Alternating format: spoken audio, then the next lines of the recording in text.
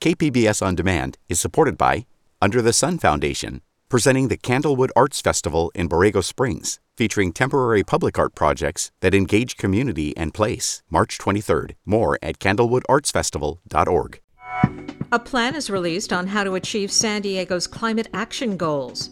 We're trying to have an open door and be extremely reasonable, recognizing the horizon of this plan is very far out. I'm Maureen Cavanaugh. This is KPBS Midday Edition.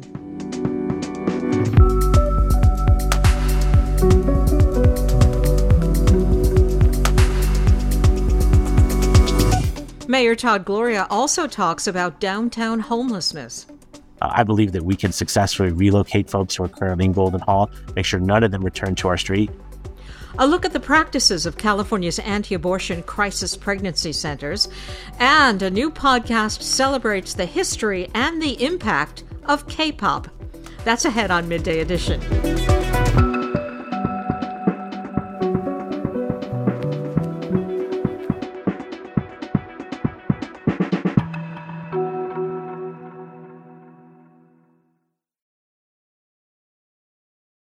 The city of San Diego has an ambitious climate action goal to hit net zero emissions by 2035. But climate activists have been demanding a timeline for how the city intends to get there. The city has fulfilled a deadline to produce that plan, and we'll be talking with Mayor Todd Gloria about it. Also, as homeless encampments grow in downtown San Diego, there are plans to close Golden Hall as a homeless shelter. We'll find out where the city intends the hall's residents to go. Joining me is San Diego Mayor Todd Gloria, and welcome. Thank you so much for having me, Maureen. Now, the Climate Action Draft Implementation Plan has been released by the city. It's a complicated document. What would you say are the big differences between the general Climate Action Plan that was released in August and this implementation plan? It's what you'd expect, Maureen. It's kind of the difference between working in poetry and prose, right? We have the plan that sets out ambitious, but I think achievable goals for San Diego to contribute to reducing climate disruption. The implementation plan becomes very specific, and you get to the department and office level of how we're going to take those lofty goals and make them real. And so there's a lot of detail. It has taken months of painstaking work to really put some meat on the bone, if you will. And what we now have is something for the public and the city council to react to. It is a daunting amount of work that lays ahead of us, but obviously the alternative of living with a changing climate and all the impacts associated with it means that this hard work is necessary, and that's why we believe it is implementable, and that's what's in the plan. One of the big aspects of the plan and in this latest draft is decarbonization. Plans to eliminate 90% of natural gas used in existing buildings by 2035. What is the state of that effort today, and how much would it cost? So our focus is on new construction. That's obviously in many ways easier to accomplish.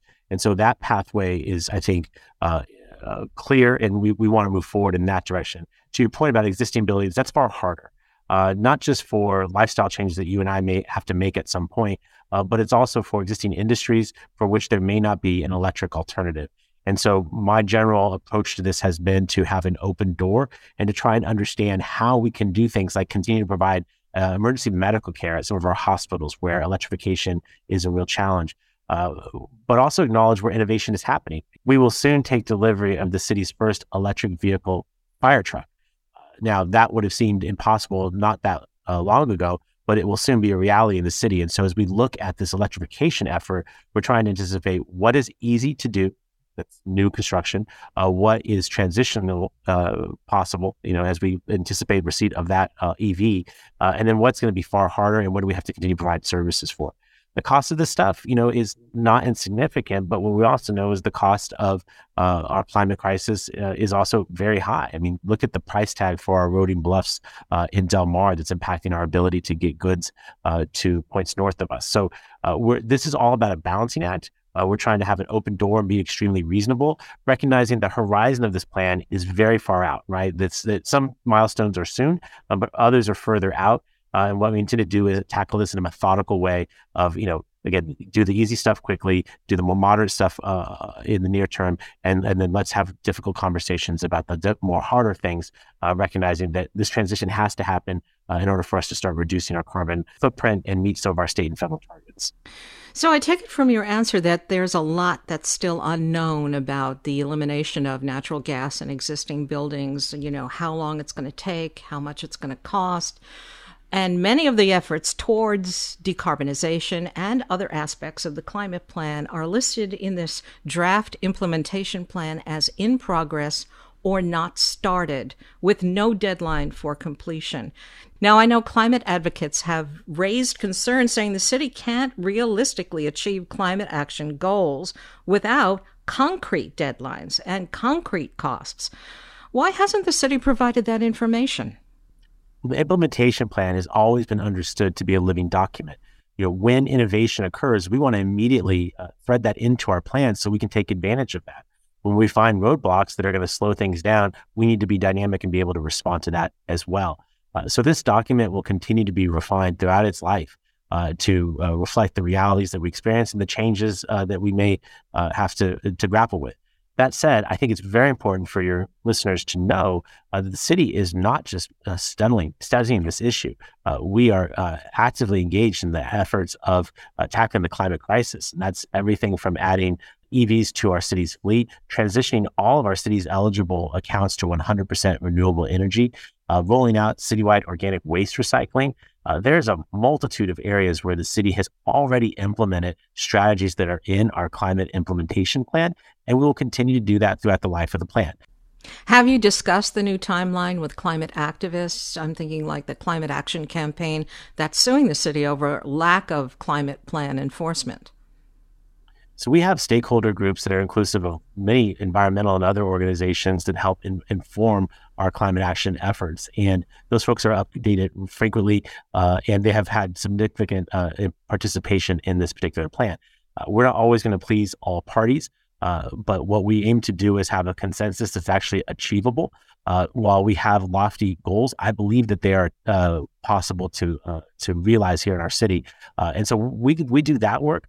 And allow naysayers and other folks to take their shots from the side. But what we will not be deterred by is actually implementing these changes. And your listeners have seen this in the green cans that are now in their driveways, to the 100% renewable energy that I hope they've signed up for through San Diego Community Power, to all the other ways that we are helping to shape a more clean and green future here in San Diego right now. But I want to ask you specifically, can the city achieve its goal of net zero emissions by 2035? Yes. It's not going to be easy. And a lot of the pathways to getting there are not necessarily known today.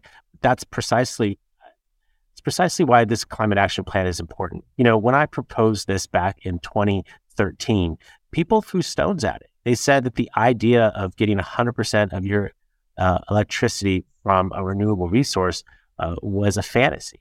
And here we are less than a decade later where that's actually happening right now. And so I recognize that for some that they may not be able to see it, but what I've seen over my career is that this is possible. And what we've done with our document is really lay out a vision for San Diego. And what I see is industry and stakeholders actually respond to that. So that those who were naysayers back in 2013 with the original climate plan, they obviously have been proven wrong. I think with our updated climate plan, naturally there are people who are going to do the same exact thing as in the past, and I expect the same exact thing to happen, that we prove them wrong. But Maureen, I want to be clear. It is not going to be easy to do, but what I always fall back upon is the fact that living with a changing climate is far harder. And so we have to do this work, and it will take some time. But good news is we have some time. Probably more encouraging is we have a lot of smart people in San Diego who are really committed to this plan and are helping to innovate and take things that were impossible only a short while ago and make them possible. My hope is that we can pioneer much of this work in San Diego and then do exactly what our plan has done, which has been exported to other communities. When other folks were laughing at us at having a 100% renewable energy goal in our first climate action plan, well, many of those folks now have adopted that same target. So I think that passes prologue. And what we'll be able to do is not just implement this plan, but export it to other communities across our state and across our nation. I'm wondering if you foresee any chance the city will be forced to revise some of its climate goals. I mean, it's a possibility, right? I mean, it's just as a fact, right? Like things will change. I mean, we could be asked by the state or federal government tomorrow to adjust plans based on whatever they tell us to do. What we've always tried to do is exceed those standards because we want to be leaders in this space. To the extent that this is a living document, as I mentioned, we've already updated it once, right? This will continue to evolve, but my hope and intention is for the city to stay on the forefront of the climate crisis and to be leaders in this space. We have done that with our first version of the Climate Action Plan. We are that in our second version of the Climate Action Plan, and I expect us to keep that position going forward. But Maureen, this plan will certainly be revised over time. My hope and my expectation and what I hope to do as mayor is to keep it in a very forward-leaning place where the city is leading on the issue of climate action. Is the Climate Action Plan still a legally binding document for the city? It is. How much leeway does the city have to revise the climate action goals since it is a legal document? I think implicit in that question is a belief that we're going to pull back. And the plan is changeable, but when we've changed it, we've made it more aggressive, right? So the Climate Action Plan that was adopted in 2015 is less aggressive than the one that we just adopted last year and that we're currently working on implementing. So I guess my point is it is changeable, but if past is prologue, the city is choosing to continue to get aggressive in its climate action efforts. And our current plan is reflective of that. And I think any future modifications to the plan would also reflect that. The city announced this week that it's closing Golden Hall as a homeless shelter. Why is that? So Golden Hall, as some of your listeners probably remember, is not built as a residential facility. It served as a convention hall for the city for excess of 50 years. Because of our homelessness crisis, we saw it as appropriate to put every city facility that is reasonable into use to help solve this issue. And so whether it's Golden Hall, the old Pier 1 the city owns on Sports Arena Boulevard, the old Central Library, which is now operating as a shelter, many of these facilities that have previously operated under a different use are now serving as a homeless shelter. That presents real challenges on a go-forward basis. And so ultimately, we have to either make the decision to upgrade these facilities to be for residential purpose, or we need to relocate the shelter elsewhere. In the case of Golden Hall, it is our expectation to redevelop the civic core of San Diego to have a new city headquarters and a lot of affordable housing for low and middle income San Diegans. And so when we see that need to upgrade the facility or move out with our expectation to demolish and redevelop these properties, we need to start planning for that now. And so we gave notice earlier this week to our residents and providers of what our general impression is. We have a somewhat longer horizon. We can do this. We need to do this over the next number of months, quite a bit of time actually. And so this is just about being open and transparent, particularly with the people who live there. You know, all of us would hope that our landlords would let us know with as much notice on anything that's happening. That's what the city's doing here. We have important partners like Father Joe's who've helped run the Golden Hall shelter for us for the last number of years. You know, working with them and continuing to have their engagement in our homeless response crisis, that's important as well. So essentially what we're doing is acting in an open and transparent manner, anticipating the redevelopment of this site and making sure that we continue to provide as many shelter beds as possible for every individual who wants to get off the streets and end their homelessness and get back on the path of stability and independence. Where is the city intending to relocate the 500 plus people who are in Golden Hall now? Well, what we will likely do is have multiple sites that address the different populations that are at Golden Hall. So what we currently have are a large number of single adults, roughly 300 or so, a large number of homeless families, and then a not insignificant number of transition age youth. You have covered the fact that my administration, working with the city council and with neighborhoods across San Diego, have increased our shelter capacity in the city by over 60%. And so some of those folks can go to any of those existing facilities or the new facilities that we continue to work on. We will soon open a new family shelter in Barrio Logan. Some of the families at Golden Hall may relocate there. And Maureen, we're constantly working to find additional shelter spaces for the homeless in our community. I believe that we can successfully relocate folks who are currently in Golden Hall, make sure none of them return to our street, and continue what we need to do, which is expand our offerings for those who are continue to be on the street, because we can't be satisfied with even one person on our streets in San Diego. We have to get them all housed. Now, San Diego has gotten above average seasonal rainfall, as we all know, for the first time in 3 years, and that's the good news. The bad news is our roads are awful. How fast can the city move to fix the potholes? Well, we're doing absolutely everything we can to fix the potholes right now. And this is where I could use yours and your listeners' partnership. We can fix the potholes that we know about. We have an app called Get It Done that literally goes straight from your phone to the person that fills potholes desk. And so while our team has been out in the month of January and filled 17,000 potholes, and I drive around this city, as you do too, Maureen, you see still many left out there. I have authorized staff to work 7 days a week around the clock filling these potholes. Those folks are working hard, filling the potholes we get complaints about and whatever they may see while they're out there in the general area. But we need more people's help in informing us where to go and to which potholes to prioritize. We've increased the amount of road repairs by over 40% in our current budget. And my hope is that we can continue to keep this going because the roads have been neglected for too long. We're putting more resources toward it, but we can certainly use Mother Nature's cooperation as well as the general public in helping us to identify the roads that need to be repaired now. And I've been speaking with San Diego Mayor Todd Gloria. Thank you for so much time. I appreciate it. Always my pleasure, Maureen. Thank you very much.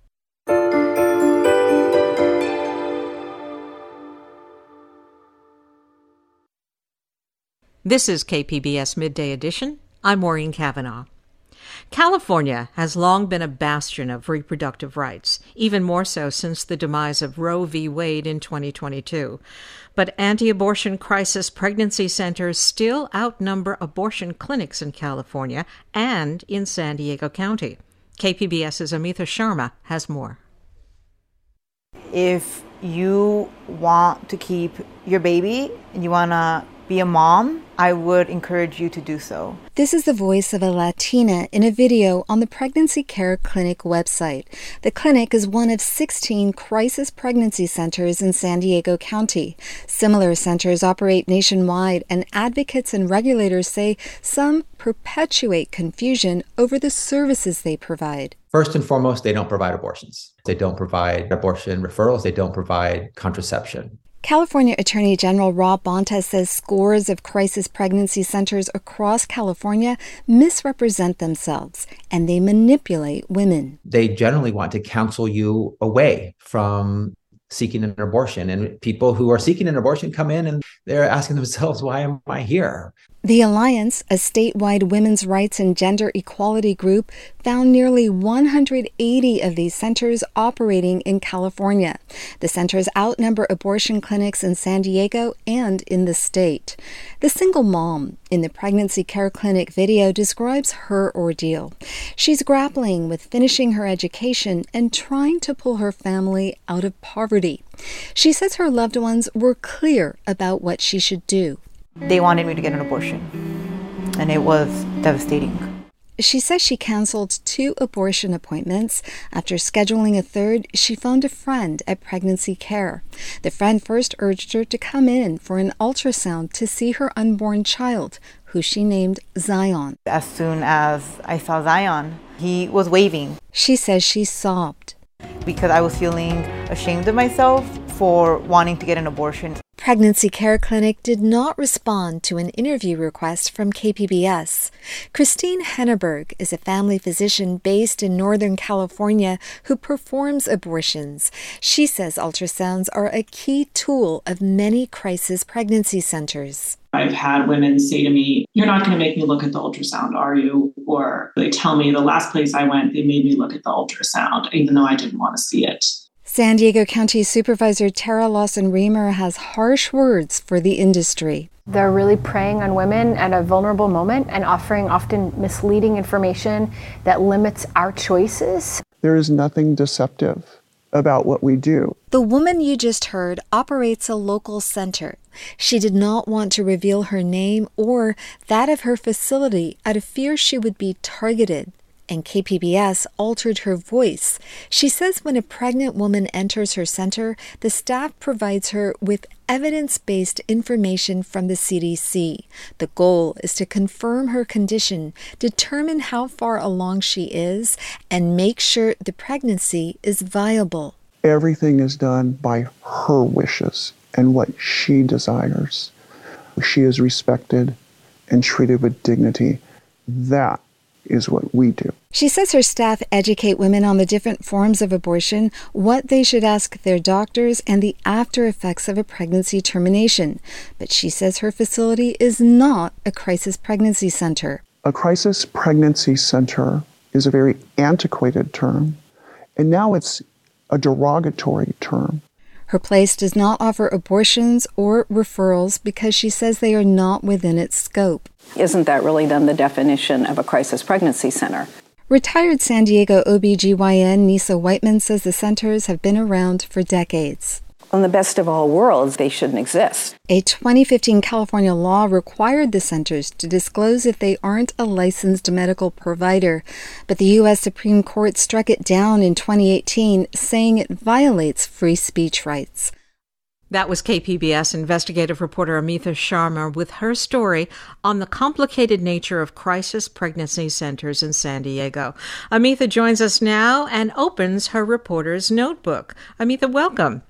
It's good to speak to you, Maureen. Now, you report that these centers often misinform women seeking their services and sometimes even offer potentially harmful advice.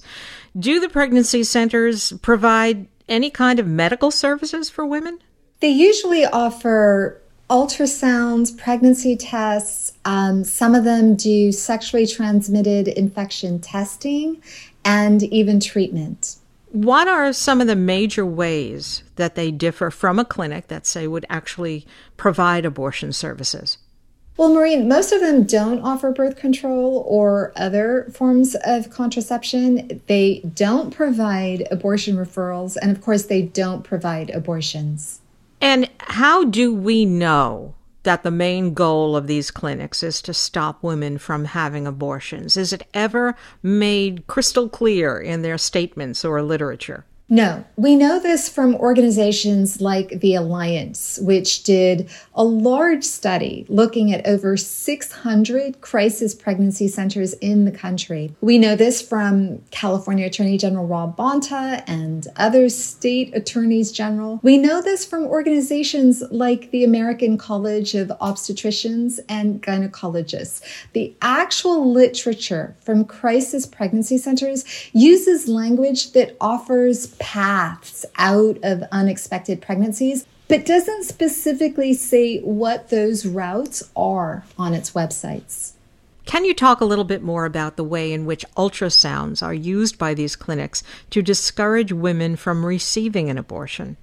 I used excerpts in my story of a woman that was featured in a video on a local crisis pregnancy center website. And she's a single mom. She's just discovered she's pregnant with her third child. She made a few abortion appointments and then canceled them. And then she schedules another one. And she calls a friend who happens to work at a crisis pregnancy center. She says her friend suggests that she come to the center first to see her baby on an ultrasound. The woman does just that and decides to keep her baby once she sees him on the ultrasound. I also interviewed a Northern California doctor. She says that patients have come into her office. These are women who want an abortion, and they have previously mistakenly visited a crisis pregnancy center. And they have told her that the centers tried to get them to view the ultrasound image. The idea being that once the woman sees that image, she will change her mind about ending a pregnancy. These centers, as you've said, have faced criticism from California Attorney General Rob Bonta. Does he claim the clinics are actually deceiving patients? He says that the basic challenge with these centers is that they hold themselves out to be something that they're not. That their goal is to get women who are pregnant in the door. And once they're in the door, they won't offer them abortion referrals or contraception. They try to counsel them away from abortions. And so the result is, if a woman, by doing a Google search, is directed to a crisis pregnancy center because she typed in ultrasound or pregnancy test or even abortion, that she lands at one of these centers and that she might be confused. She might think that she can get an abortion here. And, California thought it had come up with a fix for that. Back in 2015, it started requiring crisis pregnancy centers to notify clients that there really are clinics in the state that offer free abortions or subsidized ones. The law also required the crisis pregnancy center to disclose to women walking through their doors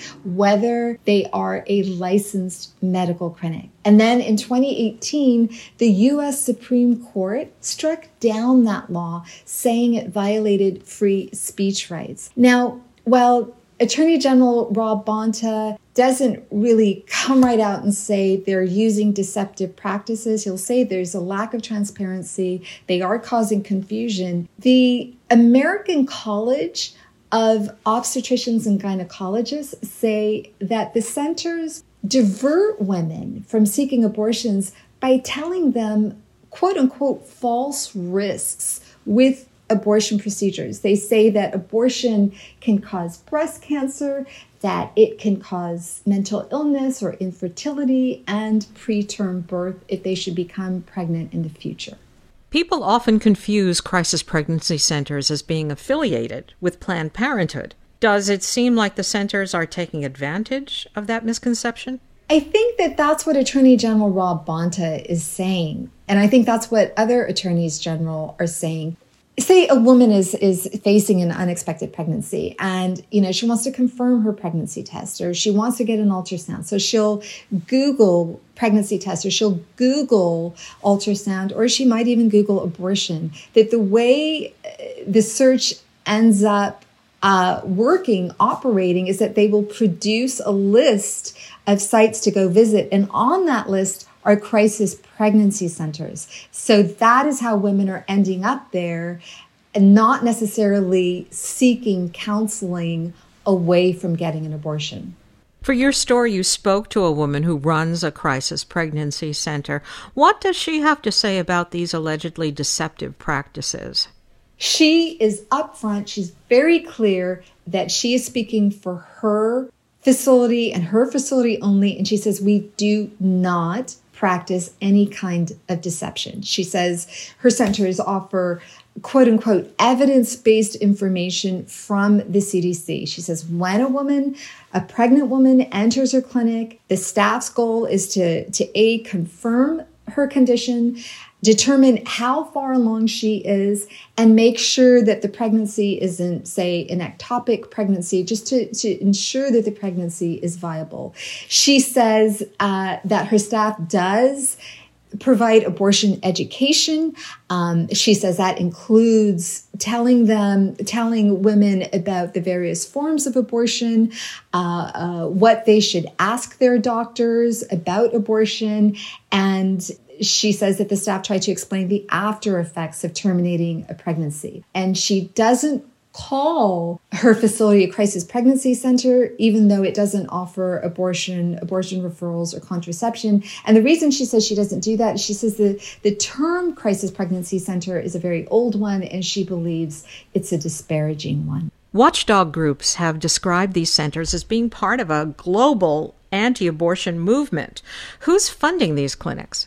As I mentioned earlier, Maureen, there's this group called the Alliance, and the Alliance did a study looking at more than 600 crisis pregnancy centers across the country. And this study was done a few years ago. And the Alliance found that almost half of these centers were connected to one or more international, national, or regional right-wing organizations. One of those organizations was Heartbeat International, and that these groups exerted a lot of control over the crisis pregnancy center industry.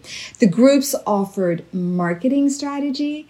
At least one of the groups, this is pretty important, at least one of the groups collects and stores data on women coming through the doors of crisis pregnancy centers. And that data includes the sexual history, their sexual history, and it goes into what are called digital dossiers. This is a story that I'm hoping to do a follow-up on.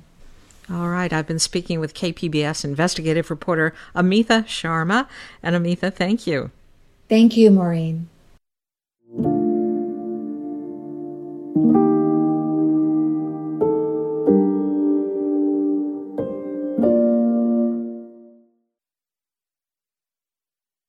This is KPBS Midday Edition. I'm Maureen Cavanaugh.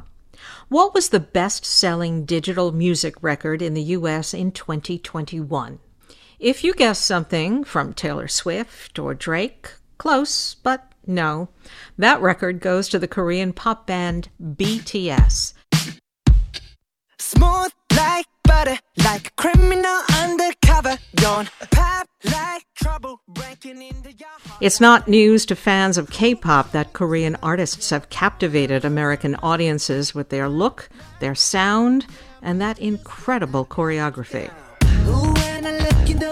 K-pop has a special meaning for Korean American audiences, helping to express a unique identity that is often overlooked by mainstream culture. Actor and writer Vivian Yoon is the host of the new season of the California Love podcast called K-Pop Dreaming, which blends the phenomenon of K-pop with a personal memoir. Here's an excerpt. It's pretty much undeniable that K-pop has become a global phenomenon. In the US, 4 out of the 10 best-selling albums in 2021 were K-pop albums. 4 out of 10. And 2 of those albums were by none other than... It's BTS! BTS. The biggest boy band in the world. The group has shattered music industry records left and right, and has gone far beyond the category of K-pop. I mean, they spoke at the United Nations 3 times. They even have their own McDonald's meal. And K-pop is not limited to just BTS. There are hundreds of other groups that people love. K-pop has its own category at the VMAs, MTV's big music awards show.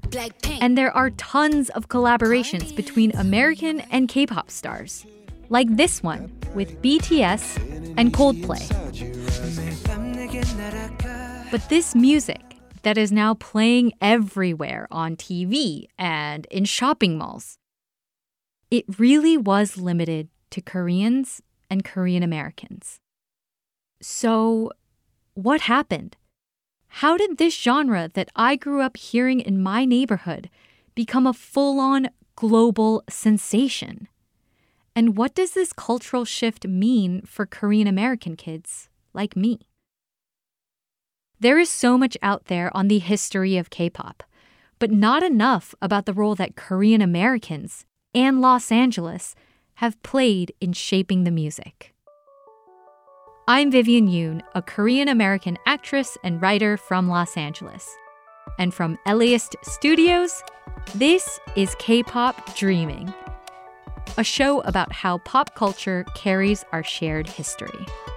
In this show, I go on a journey to find out how K-pop got to where it is today. And K-pop's rise is an epic one, spanning continents and generations. I was like that token Asian guy in every hip-hop club and bunch of dudes, and they're there to just battle. Without hip-hop, you would not have K-pop. You know, people were running into my dorm room and saying, "Hey, bro, your hometown is on fire." Okay, that's the song. That's the magic, man. I could see myself singing it in front of 1,000 people. And one of her friends said, "Your grandma watches K-pop?" I've never seen so many Koreans in one spot in my life. Everywhere I look, everybody's Korean. Oh my God, are they here? Oh my God, I think they're coming out. And in learning about K-pop's history, I ended up filling in gaps in my own family history, hearing stories I had never heard before. 해방도 겪고 뭐 많이 겪었어. Like from my grandmother, who grew up in Korea during the Japanese occupation. 다른 동네야. 그러니까 그냥 미군들을 위한 동네야. 거기 이태원은. Or my mom, who told me about her time in a neighborhood in Seoul that would become a hotspot for early K-pop legends. The world has embraced K-pop in ways that young me could never have predicted. And it's had ripple effects on my life and career. Like, I've gotten opportunities because of the growing interest in Korean anything. Like right now, I'm pitching a TV show about Korean Americans in Koreatown, which I never would have thought anyone would be interested in. And looking back, it's kind of wild how I felt like I needed to hide my love of K-pop in the first place. So, I don't want to hide it anymore. I am saying it here, publicly, to the world. And I know I'm very late, but I love K-pop. And I always have. And actor and writer Vivian Yoon joins me now. Welcome. Hi, thank you so much for having me. Now, in the podcast, you look at the history of K-pop through your own upbringing in LA's Koreatown during the 1990s and 2000s. When were you first aware of K-pop? It's hard to say. The music is really tied to my memories of Koreatown. So I grew up in K-Town in the 90s and early 2000s, like you said, and all of the restaurants and shops and stores, they were all playing Korean music over the speakers and playing K-pop music videos on TV. So my memories to the neighborhood are really tied to this music from as early as, 5 or 6 years old. But you actually hid away your love for K-pop for many years. Tell us about that. I did. I did keep my love for K-pop a secret. So my dad had grown up in the States and he was in the U.S. Army. And I felt like that made him different from other Korean adults I knew in Koreatown. And I really idolized him growing up to the point where I would take his Army medals to school for show and tell. And so I really wanted to be seen as American like my dad was. I kept my love for K-pop hidden because it represented this side of me that made me other, right? Like I just couldn't figure out where Korean culture fit into the American identity I was aspiring to have, as opposed to Korean American. And yeah, so it's been really complicated because now that the genre has totally blown up and become like this global phenomenon, it's a surprising turn of events. And I think this is a very common experience for a lot of Korean Americans my age. Besides the language, what makes the sound of K-pop distinct from American pop music? Okay, so that's a really interesting question. We ended up talking to a lot of K-pop reporters and academics and producers while working on this podcast. And a lot of the people who were actually involved in making the music pointed to this one elusive musical element that sets K-pop apart from other types of pop music. And it's called bong or bongjak, or the bong feel or bong factor. And this musical element really comes from a century-old genre of Korean music called trot that was popular during the Japanese colonization of Korea back in 1910 to 1945 period.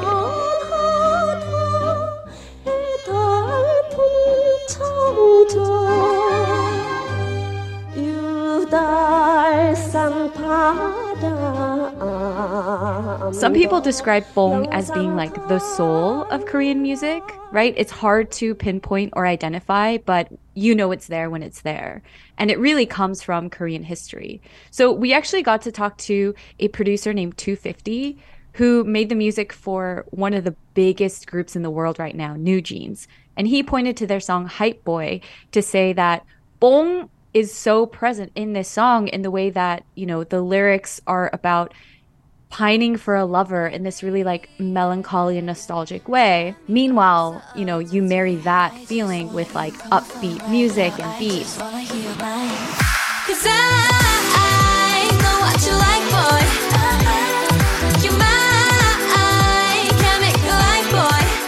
And it's the combination of all those things, like happy and sad, grieving and joyful, that contribute to the bong factor in that song.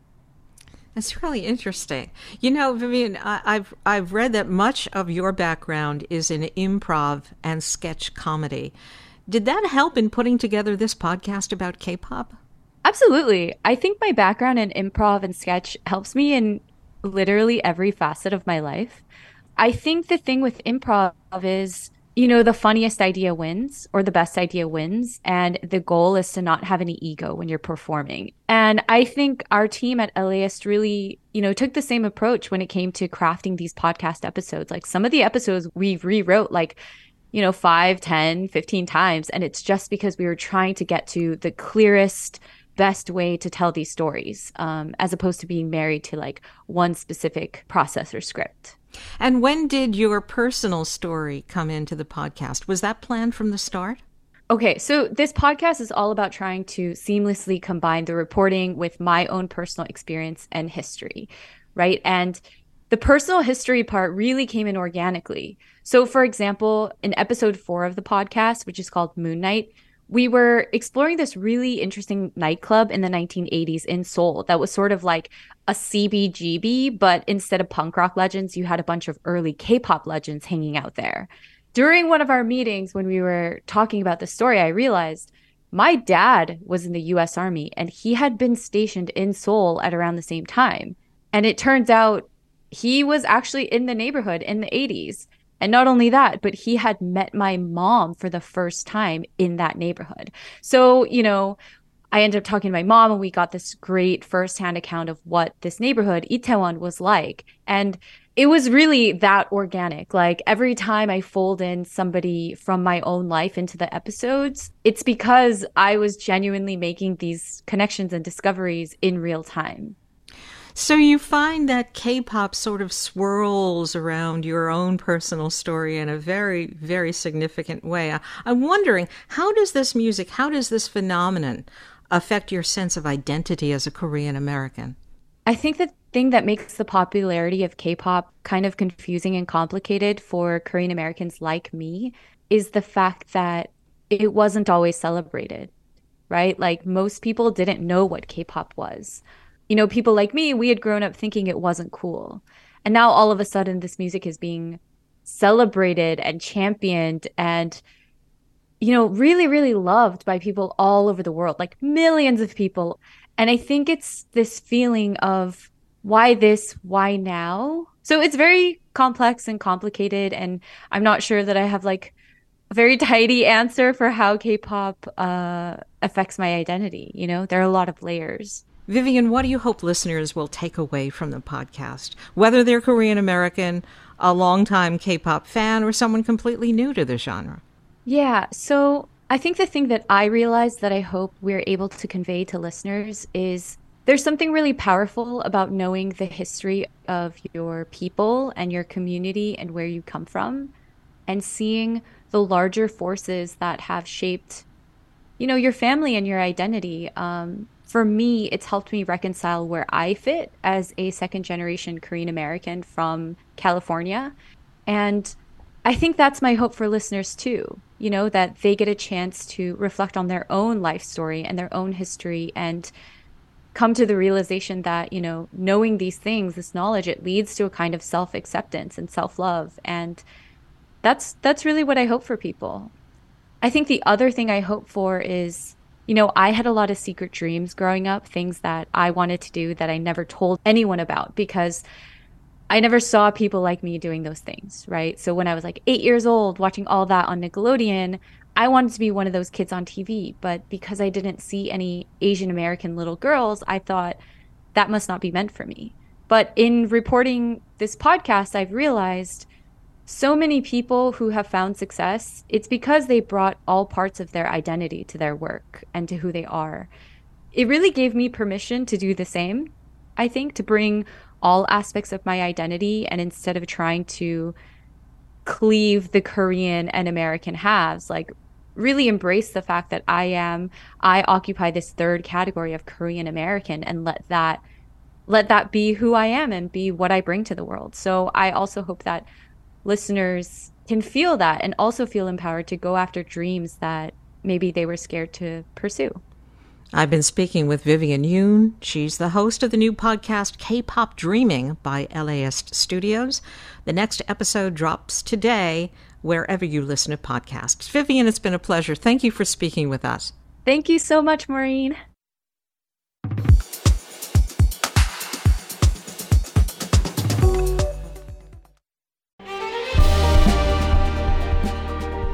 Hi, I'm Bill Hohen. And I'm Ted Hohen.